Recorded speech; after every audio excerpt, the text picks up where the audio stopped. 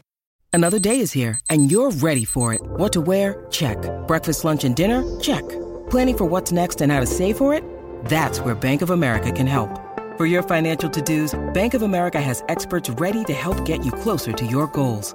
Get started at one of our local financial centers or 24/7 in our mobile banking app. Find a location near you at bankofamerica.com/talktous. What would you like the power to do? Mobile banking requires downloading the app and is only available for select devices. Message and data rates may apply. Bank of America NA, member FDIC. Look, Bumble knows you're exhausted by dating. All the, must not take yourself too seriously, and 6'1" since that matters, and what do I even say other than, hey? Well, that's why they're introducing an all-new Bumble, with exciting features to make compatibility easier, starting the chat better, and dating safer. They've changed, so you don't have to. Download the new Bumble now. With everything you have on your plate, earning your degree online seems impossible. But at Grand Canyon University, we specialize in helping you fit a master's degree in education into your busy day. Your graduation team, led by your own GCU counselor, provides you with the personal support you need to succeed. Achieve your goals with a plan and team behind you. Find your purpose at Grand Canyon University. Visit gcu.edu. So honestly, I don't think you're the jerk at all. Your mom has clearly been playing favorites towards John and Terry, and it's obvious that she makes you do all this stuff when they could easily do it themselves. For context, John is 18 and Terry is 16, and the original poster of this story, she is literally 22 years old. Like, why is your mom making you clean up after your brothers when your brothers are literally almost adults, if not adults right now? Like, you should not be forced to clean up the orange juice that they spill on the ground, and they should absolutely be able to pull their weight by this point. And you want to know why your mom is making you come back to your house like that? It's because she has to now take care of her sons instead of trying to force you to do it. So I really do think there's some truth to what you're talking about, and you can bet her life is going to be a nightmare when you decide to step away and finally move out. And you know what? Your boyfriend just doesn't understand where you're coming from. I think at a base level, maybe like skin surface, he gets it, but honestly, he hasn't lived through this like you have. He didn't grow up feeling like he's in the backseat of this family as well as everybody else's personal servant. You, on the other hand, absolutely had to deal with that. And that, in my opinion, is completely unfair. So honestly, your mom needs to straighten up and start to raise her boys right. Because from the way I see it, she has enabled these kids to be absolutely useless, and that is not your fault in the slightest. I am finally coming to terms with the fact that my mother is definitely a narcissist, and she has been my entire life. Here's what happened. When I was in college and in my early 20s, I, like many others, grew and evolved into a different person than my parents. When I graduated college, I moved out of state. I would miss my parents a lot, but when they would come to visit me every once in a while, I would become so irritable and difficult with them. When they left, I'd feel so guilty about my attitude while they were with me. I couldn't understand it. Now that I'm older and wiser and have started therapy, I've had an epiphany. My mother is a narcissist. When I became an adult, she found it hard to respect me as an adult, and that's why I became so irritable every time she'd come to visit. My parents are very religious. They raised me to believe that we were better than everyone else because we had found the one true religion, and anyone who wasn't as devout as us was immature and not someone to waste my time with. As I got older, I became friends with people who grew up very differently than me. When my parents would come to visit, my mom would dismiss these friends or treat them very poorly. Now, I can see that she is very hypercritical of anyone who lives differently than her or holds a different opinion than her. My mom is also very entitled. It is either my mom's way or the highway. Having a baby, gotta have the shower that she wants. Want to have Christmas? Everyone is going to her church and doing the activities that she wants. And don't even think about visiting your in-laws for the holidays. She always gets first dibs. Giving birth? She will cry and beg the nurses to let her in the room, even though you told her you only wanted your spouse in the room, and after the fact, she'll tell you how selfish you are for blocking her from meeting her grandchild the moment he or she entered the world, which, by the way, is a true story. She lacks empathy, and especially to the above, it doesn't matter if you're tired, you've been working all day, you are going through a hard time, she doesn't want to hear any of it. You better show up where she wants and when she wants, and you better have a smile on your face with no complaints. Don't expect her to put herself in the shoes of others. She can only relate to things she's personally been through herself. Also, my mom is definitely going to make condescending remarks, and if you want to keep the peace, you best learn how to accept them and move on. Are you a little bit overweight? Did you not have time to do your hair? Trust me, she's gonna let you know. Ordering something at the restaurant that she thinks sounds gross? She will say so in front of the server. Setting a boundary of some kind? Well, she's gonna lash out with insults and attack your character. I've also noticed you can't expect her to be able to have an adult conversation or accept any kind of boundaries. The moment you try to have a conversation about anything real, she will tell you that it's no big deal and that I'm such a drama queen. And the list honestly goes on. From her never asking you one question about your life when you're together or speaking on the phone, but will then tell you every minute detail about hers and will expect you to remember it all. She will also both berate you behind closed doors, but then brag about you in Publix about your achievements on Facebook. She's only ever concerned about her appearance or her photo ops when you're together with her, and she's unconcerned with any real connection or making any memories. She'll treat you like a child even though you are a full-blown adult with a career, as well as a house, bills, taxes, and a child. I'm just so tired of feeling beaten down by this. I'm finally putting two and two together about my mom, and it has me feeling so discouraged and helpless. And now I'm not sure what to do. First off, I want to say I'm so sorry that you had to deal with that growing up. Your mom sounds awful, and she treated you like garbage for your entire life. And what you've described literally sounds like a narcissist. She hits all the markings of a horrible parent, as well as a horrible person. And I think you really need to understand that none of that is your fault. You've clearly moved on with your life, and you have a kid and a family of your own. And that lady has no sway over what you can or cannot do with your life. And in my opinion, that's a great epiphany to have, to recognize how awful your mother is, as well as making the decision to not be like her ever in your life. So hopefully you're able to move past this, because your mom sounds awful, but you, on the other hand, sound like you've got a good head on your shoulders, and hopefully one day you're able to find peace with the situation. My partner invited another man to my mom's birthday without asking me, and now this has caused a huge fight between the two of us, and I'm now not sure if our relationship is over or not. Here's what happened. So I'm a